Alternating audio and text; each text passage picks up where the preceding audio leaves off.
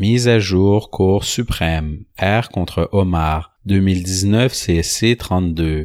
Jugement. L'appel interjeté contre l'arrêt de la Cour d'appel de l'Ontario, numéro C64063-2018 ONCA 975, daté du 4 décembre 2018, a été entendu le 22 mai 2019 et la Cour a prononcé oralement le même jour le jugement suivant. Traduction. Le juge Brown. La Cour est d'avis à la majorité d'accueillir le pourvoi essentiellement pour les motifs exposés par le juge Brown de la Cour d'appel. Les juges majoritaires ajoutent ce qui suit. Peut-être faudrait-il se demander si d'autres réparations que l'exclusion de la preuve peuvent être accordées en vertu du paragraphe 24.1 de la Charte canadienne des droits et libertés lorsque le paragraphe 24.2 est en cause, mais cette question sera examinée à une autre occasion. Les juges Karakatsanis, Brown et Martin sont dissidents, principalement pour les motifs du juge Sharp de la Cour d'appel. Les juges dissidents ajoutent ce qui suit. Peut-être conviendrait-il de se demander si les policiers doivent aviser les personnes qu'ils arrêtent et questionnent qu'elles ne sont pas tenues de rester sur place et de répondre à leurs questions, mais cette question sera examinée à une autre occasion. Le pourvoi est accueilli et les déclarations de culpabilité sont rétablies.